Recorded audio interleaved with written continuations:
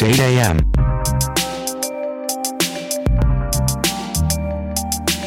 It's 8 a.m. It's 8 a.m. Good morning. What's up? This is Joe. What's up? This is Jordan. It's the 8 a.m. shift. We're here. We are. All right, man. What's up? I guess we've been planning for this for a little while now. Yeah, not a long time, but maybe like a week, which is good for us. Let's I be think. honest. We don't plan anything.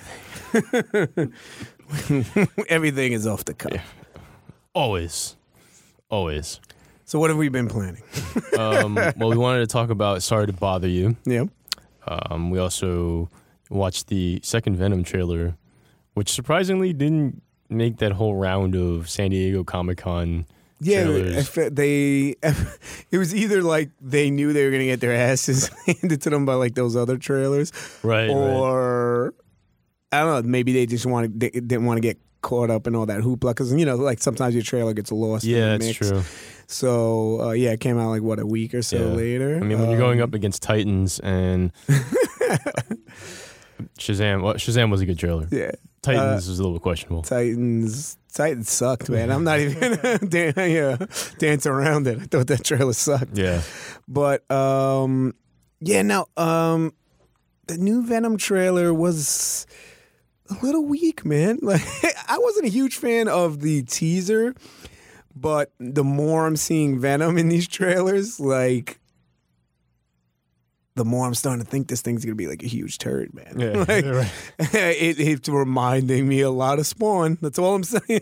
And you know how I feel about that Spawn. Yeah, I know movie. you love Spawn. Joe's like, shut the fuck up, Jordan. You be quiet.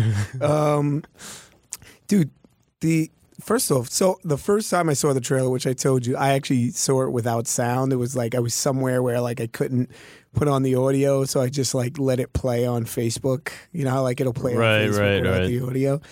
And I was like, wow, this looks like shit. But then I was like, you know what? Let me like reserve judgment here and wait till I listen to it with the audio. It was even worse, man. Like the Venom voice is awful. Like what does that like computer generated like kind of overmodulated like voice that they're giving? Yeah, I know what you're talking about, dude. Like if they just either had Tom Hardy like do, he's great at doing voices, right? If they had him just do a different voice or had someone else come in to like do the voice, I would appreciate that more. It would give like more character to it.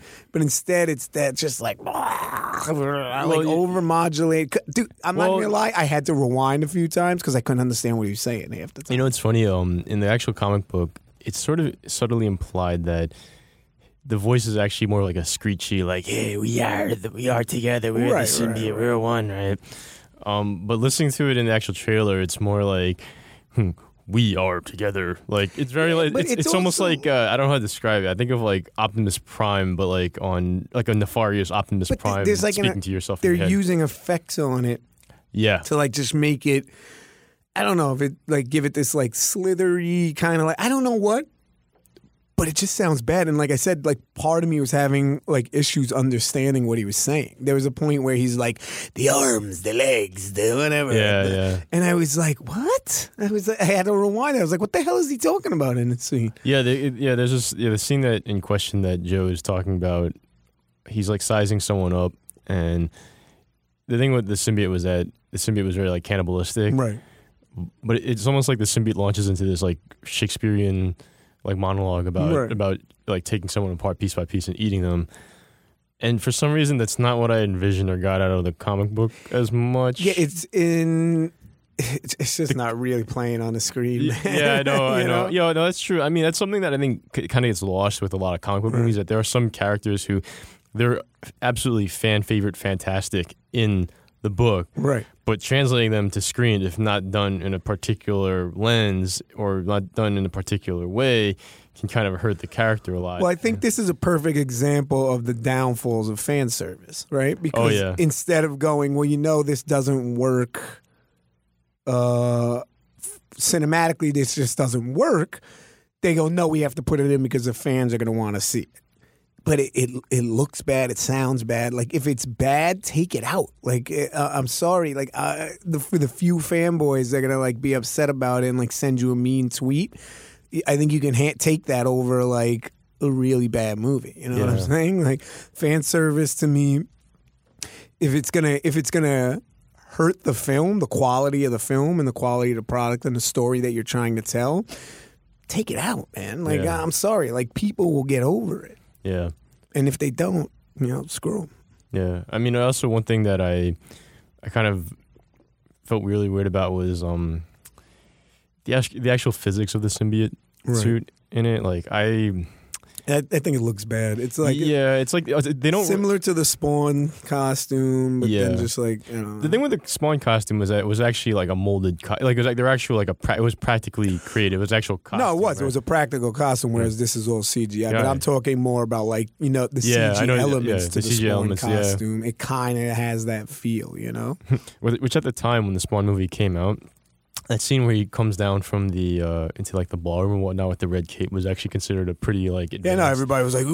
Oh, yeah, no. Yeah. Now you're like, man. Too bad he was coming down to meet Martin Sheen in that goatee.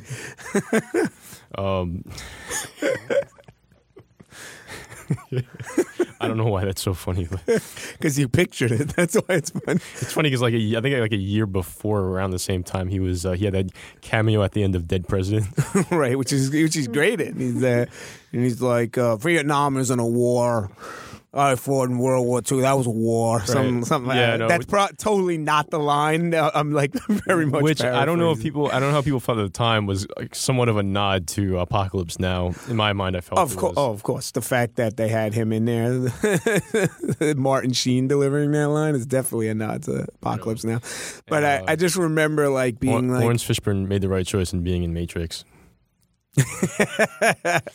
We're totally going off on like a film nerd moment. Yeah, it's all right. We can do it. It's our podcast. So the Venom trailer. Yeah, like you said, I think the lack of practical costume in it kind of hurts it in a lot of ways. Because there's even parts where like the symbiote's like taking over him, and I'm kind of like, man, just make this a claymation movie. Yeah, it would be great, man. Like, there's a part of me that's just like. He's like kind of fighting it, but there's never really like a moment where he's like crawling out of the suit. Right. There's never really like, it also never feels like he's one with the suit. Like I always felt weird that the suit in the book was, because he was a jock. Like Eddie Brock was a jock who became a journalist, which is a very strange career path if you ask me. But the suit kind of like enhanced like his actual muscles and his strength. So he's already like a jacked dude that looks more jacked in this suit. Right. In this, it's like he's a completely different like person altogether inside. Like the suit's like a person on top of a person. Right. And that's what kind of like makes it weird, because then you realize that there's going to be other symbiotes in the movie. Right. And then that means that the same is going to happen for all those characters as well. This is another reason why. So, like, they're trying to do these films now where they're like doing these solo films, but with like the villains, right? So you got the Joker movie coming. Now we have this Venom. Venom is a villain in the Marvel world, right? Venom is a villain. So the problem is like you're saying, in the comic books, the symbiote suit just enhances like these feelings he kind of already had. Right. But in this, because he's the lead of the movie, and just the way movies are structured, you have to have a good guy and a bad guy, an antagonist, or a protagonist and an antagonist. So it's like he has to be almost set up as the good guy first, right? So now it's like you said, it's more of a person on a person. Like the suit is taking over his mind, and instead of like enhancing these feelings he already had, it seems almost like he was a good guy and the suit's changing him, right? Right. When that wasn't necessarily the case, right? So again, right there, I'm like, you're worried about fan service, but with the stupid lines that Venom's saying, the mouth, the arms, the whatever, but you're not worried about like completely changing the Eddie Brock character.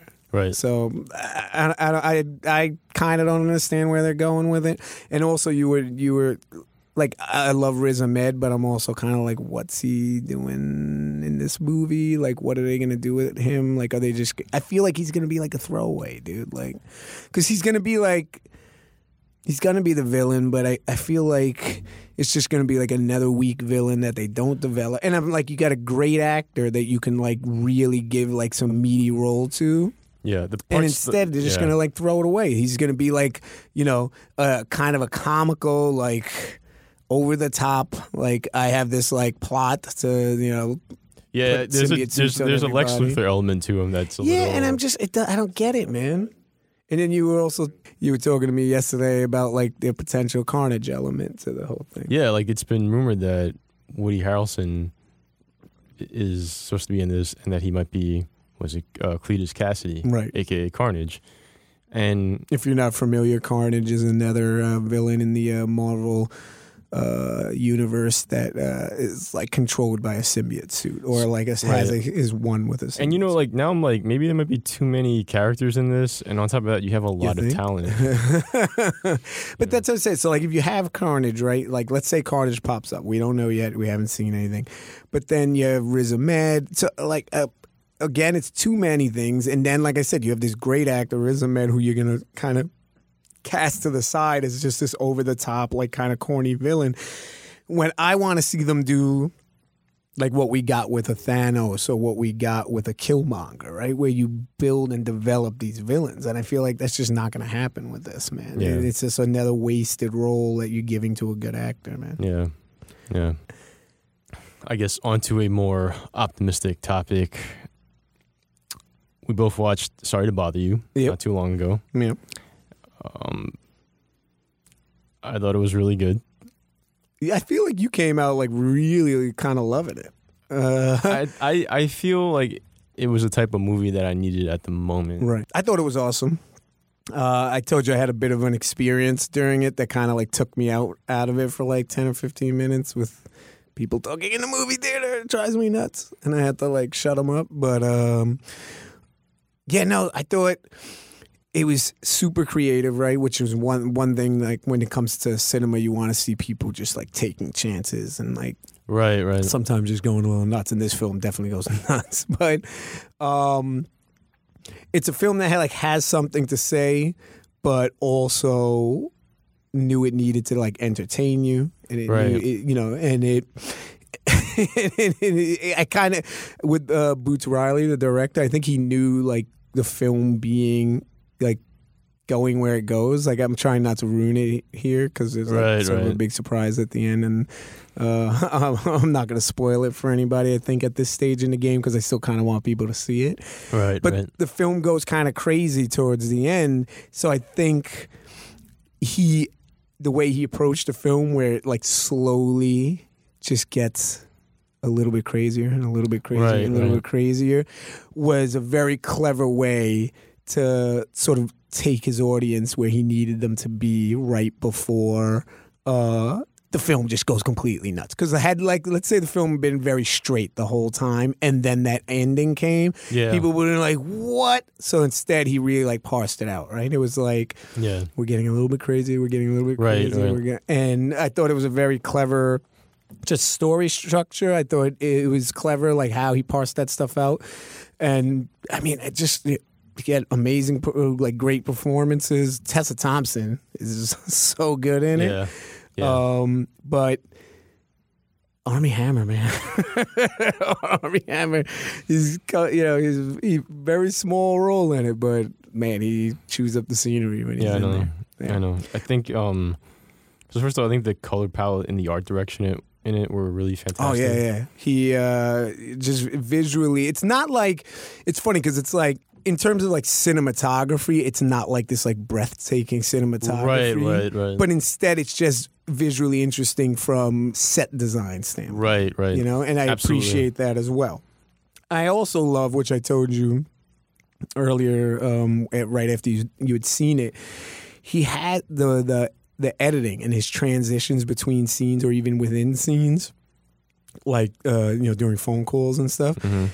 Very clever and very almost Edgar Wright-esque. Right. But I really, really appreciated that. And you could tell he knew what he wanted to do, but he was also like influenced by guys like an Edgar Wright or something who have these smooth but kind of like crazy transitions. And actually, in something like your new favorite movie, Scott Pilgrim, you see a lot of similar transitions to like in what Boots Riley does in in Sorry to Bother You. Yeah, and I think what was significant too, I feel like a lot of directors, especially directors like who are POCs, right, they usually don't get opportunities to do movies like that, or even like spearhead movies in that type of direction. right. And I was really, I think it was really like a plus that they allowed him or were able to get behind his vision of what he was trying to do.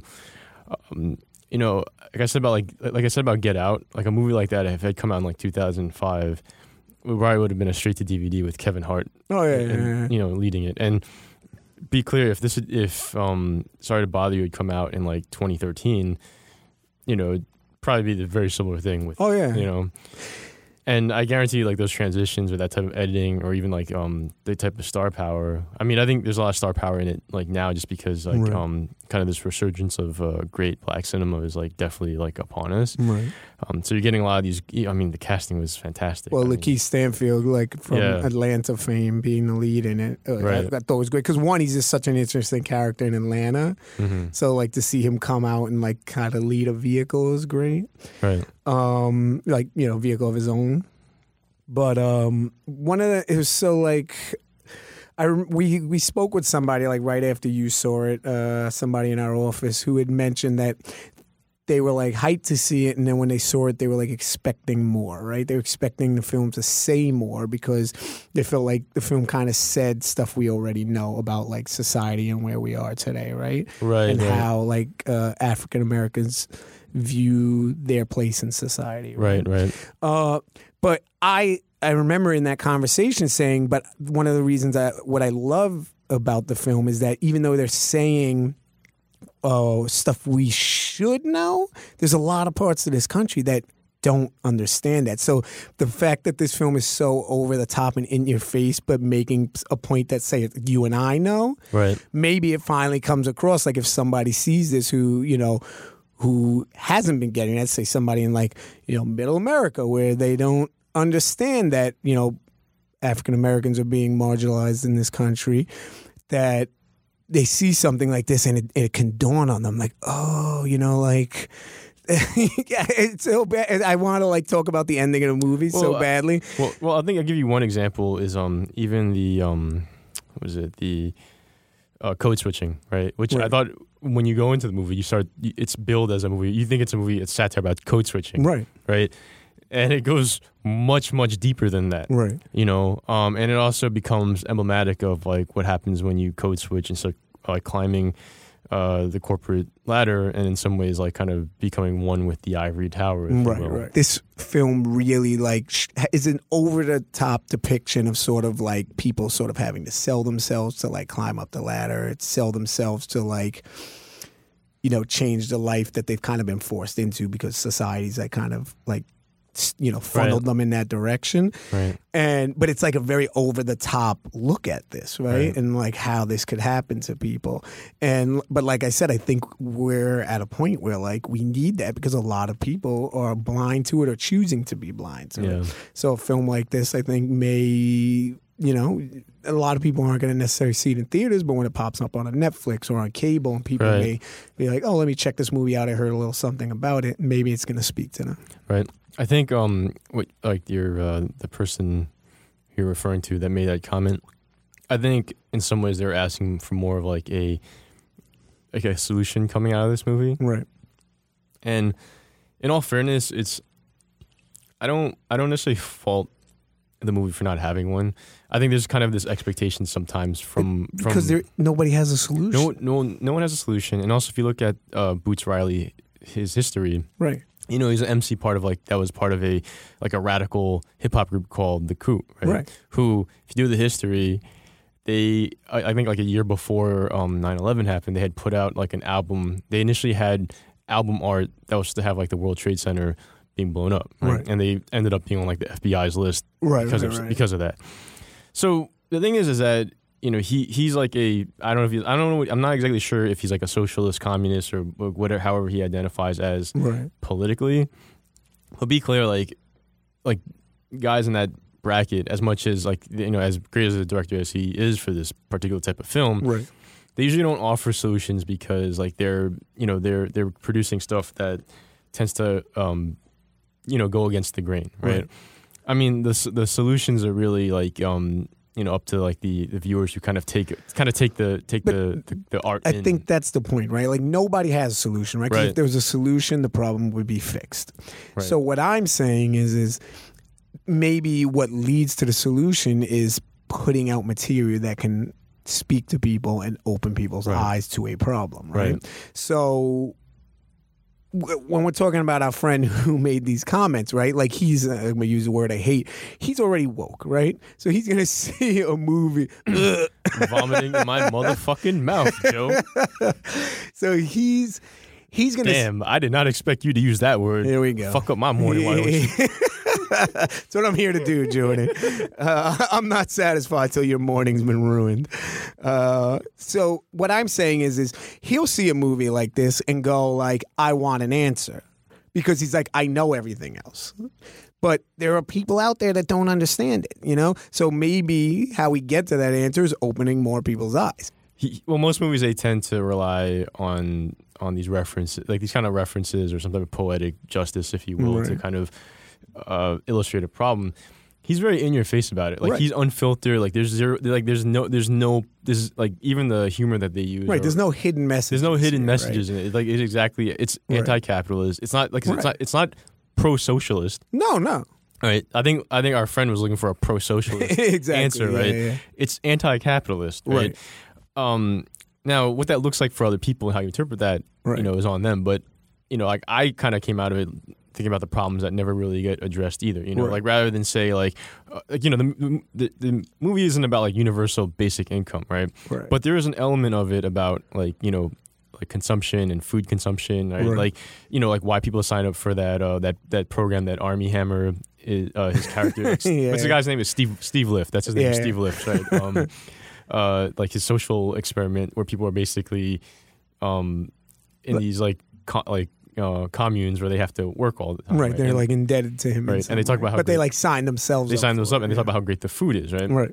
And so I take away from something like that, like, maybe universal basic income may not be realistic, but what about, universal basic food? Right. Like EBT is only for, people that are supposedly like at the absolute bottom, and if you can qualify for public housing and other forms of social services, then EBT goes along with it, right? But if you think about how much food that we produce in this country that usually goes to waste anyways, of course.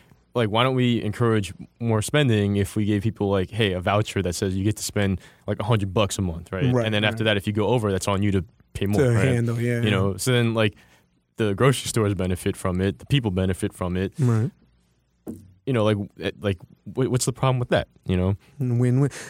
Jordan, are you coming up with solutions here on the 8 a.m. shift? I don't like it one bit. Joe's like, the awakening continues. The awakening continues. Listen, people need to understand. But some people understand a little too much. I don't think she's gonna have a problem with me mentioning this, but Chloe from Things I Learned in Therapy podcast, who we had on the Wild Wild Country episode, came up to me the other day and was just like, I listened to the episode, we heard about your awakening. She's like, I think we're rubbing off on you. Uh-oh. They got us. All right, I know. Anyway, I think, like I said, the film is just something I just appreciated being different, right? It came out. Absolutely. There's nothing like it. I haven't seen a film like it before. And even though I don't think it's a masterpiece, I was thoroughly entertained. I was, informed. And, he showed a lot of creativity as a filmmaker, man. Like I said, for me, just from a filmmaking standpoint, what he did with set design and what he did with editing, transition, stuff like that, I was like, wow, I'm excited to see what Boots Riley's got coming next. Yeah. So on that note, let's hear what other people had to say about Sorry to Bother You.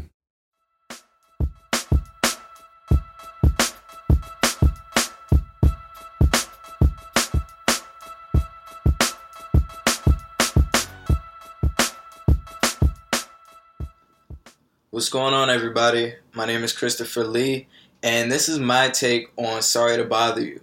I thought it was a very well written, very well shot, and very well pieced together film. For anybody who hasn't seen it, Harry Potter dies at the end. But one thing that stood out to me was the fact that even though the film was shot in a way that was sort of surrealist and was almost, it had this artfulness to it that we don't often see in any film, I like that there were messages that were very clear, yet not, they weren't heavy-handed at all. And it asks a lot of questions that I tend to chew on in my personal life and that I have conversations with people about. And the main question is, how do we contend with a system that is so prevalent and is so rigid and places these value systems on things in such a way that is pervasive from the day that we exit the womb to the day that we enter the tomb, so to speak. One of my favorite scenes that talks about this is when Lakeith's character, Cassius, is talking to Danny Glover's character. I believe his name is Langston.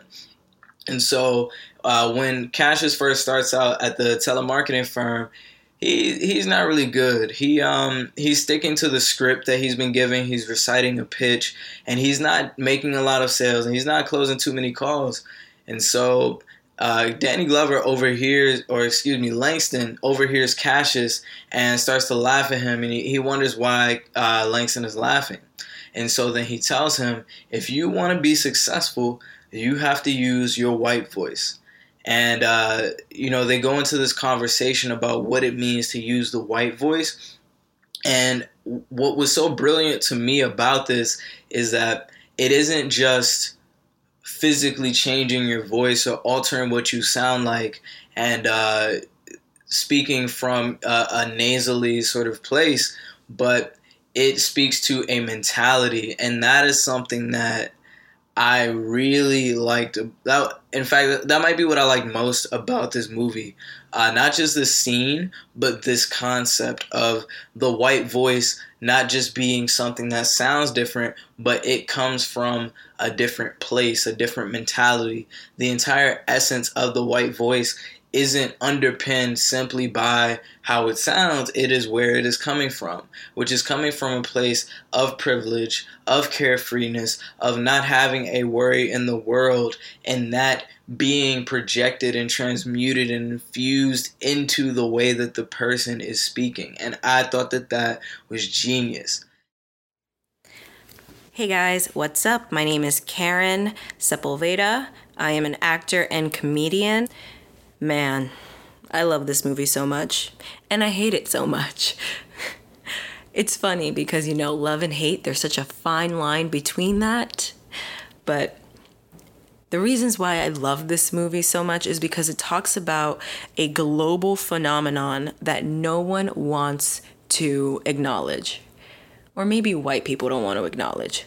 Code switching. People of color have to constantly code switch in white spaces. And it's very unfortunate, but it's very true. And this movie was the perfect example of that. It showed exactly what happens when a person of color code switches and makes their voice sound a little bit more white, just so the people around him are more comfortable, and just so the customers he's speaking to, his clients, are more comfortable and willing to talk to him. It's insane, to be honest. And I remember having to do the same thing once I started entering high school, when I was in my sophomore and junior year of high school. And I was just like, this is so weird and insane that I have to try to speak in a different inflection just so people don't think that I'm stupid or ratchet or ghetto or all of these, unfavorable terms that they place onto people of color, just because we like to speak a little more relaxed from time to time. I mean, even the voice that I'm putting on right now is pretty much like my standard neutral, but I could boost it up for some white folks and I could bring it down for some POCs. It's just like, I wish there was a world where you didn't have to do that, but the reality is that we do. And can we talk about Tessa Thompson's character, Detroit?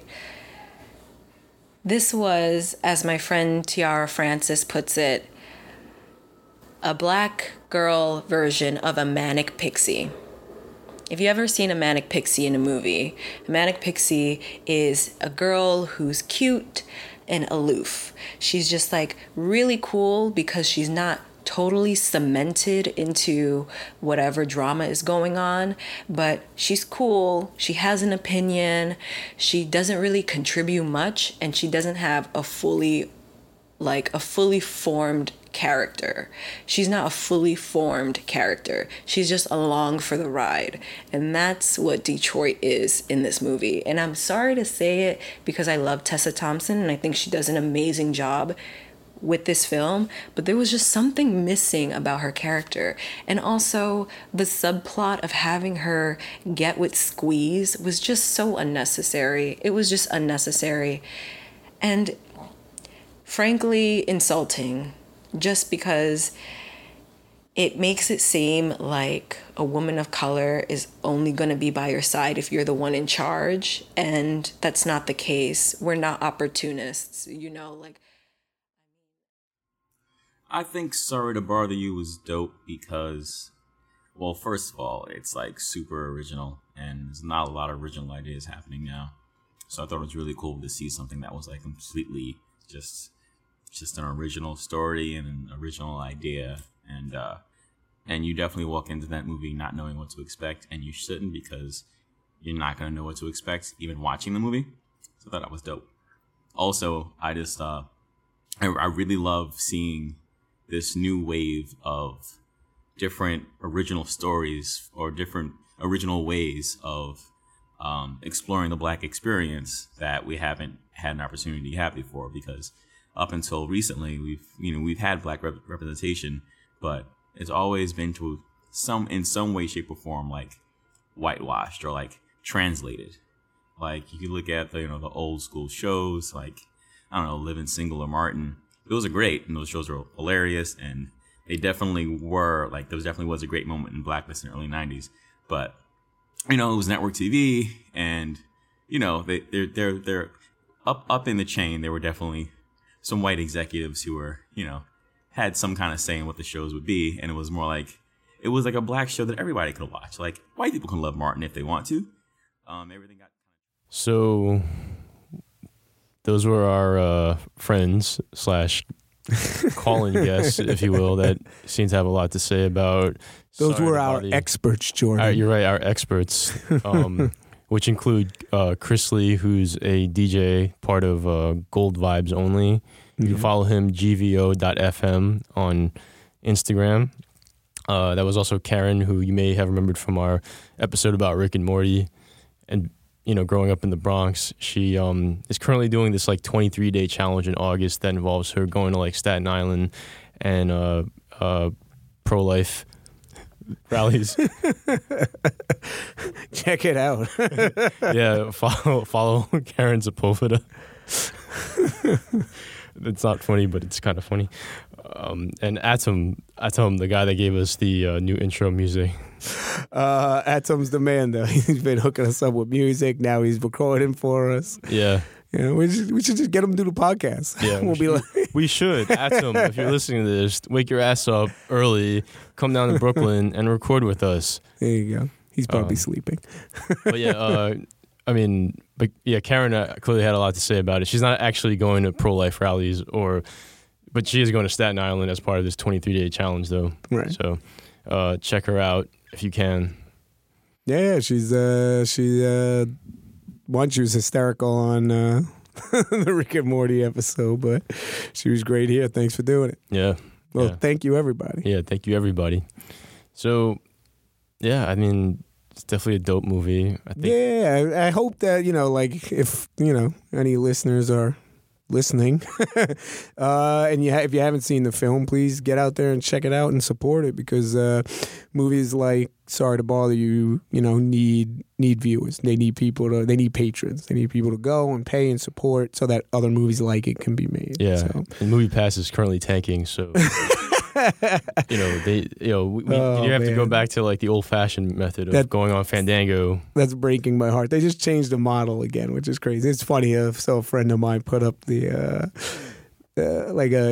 first paragraph from the new email they sent about the model changing, and then just put hashtag signs at the end, and I was like, it killed me, man. It's brutal. Yeah, that's an interesting thing, just because most tech companies, admitting to failure is really difficult. Right. I think most companies, they're not admitting to anything. They're just we're still going to be around, but we got to change. I know, right? Change is a part of it.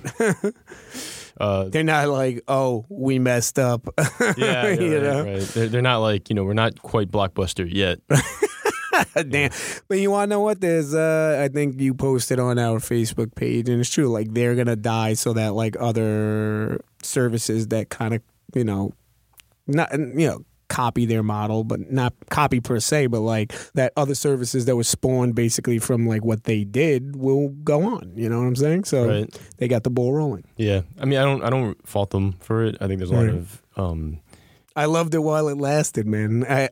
I'm one of the people that led to their downfall, because I was seeing movies all the time with my MoviePass. Well, hey, look, the trick is really, I think for a lot of people fault you the first company. They're always oh, you never want to be the first company. But it's sometimes for people to succeed, you have to either become the first to do it, and you just know how to make those pivots left and right in order to succeed, or you fail at it, and then you get something out of it, and eventually something better will come along. I thought you were gonna roll into a Dark Knight quote. No. No, I look at MoviePass, and I'm the CEO is gonna be okay. He's right. You know what I mean? Right. In the 80s, 90s, when Steve Jobs lost control of Apple, right. He eventually became one of the people. I think he bought Pixar, or he was a part of the technology that. So, guys like him are gonna be okay. I just am curious to know what becomes the king of that particular. Right. I think what you're going to see is that you're going to see a lot of AMC put out their own service similar to MoviePass, right? Draft House has one in the pipeline, stuff like that. So you're going to see it come from the individual theaters, but I think it eventually leads to some of these theaters grouping together, right, and doing a service that encompasses say 3 chains. I agree. I actually think that and I posited this some years back, that I think if there's any company that's equipped to do it, right, it's going to be an Amazon, to be honest. Yeah, it's true. Fandango, yes. At the same time, Fandango, I put it this with Fandango. If they wanted to do it, they would have already started. Yeah, I kind of feel the same way. With Amazon in particular, you're talking about the company that owns IMDb, right, puts out their own content. They could have already done what MoviePass has been trying to do without. To be honest, they probably saw when MoviePass came out and was hit the scene with the $10 rate and started blowing up and getting people to go. They were probably oh shit, we need to hop on this. But then they were that's gonna fail. Let's watch it fail, and then we'll come with our own. Right. And you got to think for a second too. Even so Audible, which is another one of their companies, right? There's a separate service. It's actually not bundled into Prime. Right. Yeah. And for a period of time when I was attempting to listen to more audiobooks, right, I was paying that $15 a month, and you get one free audiobook a month, right? If you're telling me that Amazon still needs to charge you $15, which is $5 more than a movie, which, obviously, there's much more in terms of the supply chain for, getting a movie on a screen in, say, an AMC theater. Right. I just didn't understand the actual logistics of how MoviePass was going to monetize. So that's why I say, I think Amazon of all the companies is probably the most equipped to do that. Right. And to be perfectly fair, if you're telling me that I'm going to get, bonus points for, seeing more movies, or I'm paying Amazon $15 a month, right, or even $20 a month to get one free movie a month, maybe two movies a month. Right. And if I want to like watch more movies too, I could pay like incremental amounts more. Which is kind of what MoviePass is doing. Yeah, you know? To be honest, I read the last email they sent, and it's still worthwhile right now, at least for me, right? Yeah. And I mean, I don't know if this is going to save them. It's probably not. I think they're in the tailspin now, but I mean, they're definitely in the tailspin. Can they pull the lever and bring themselves up is the question.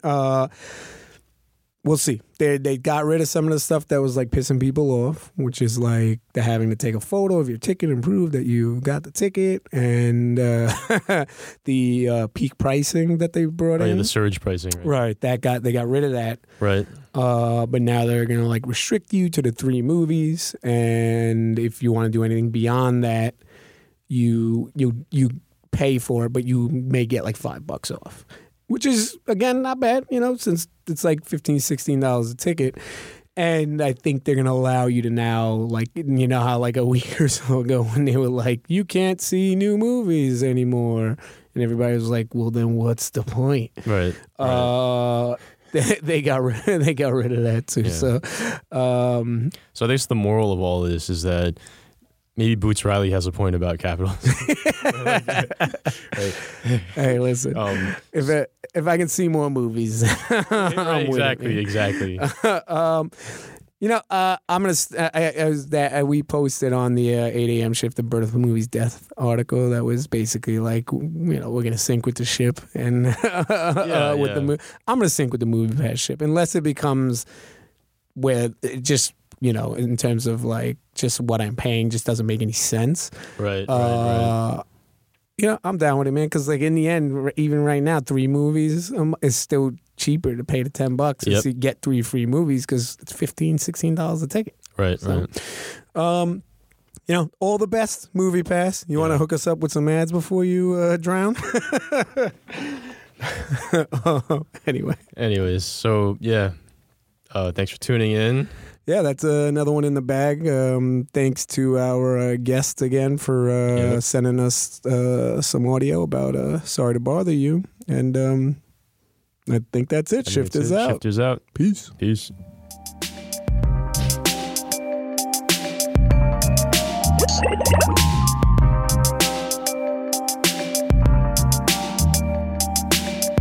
You say damn.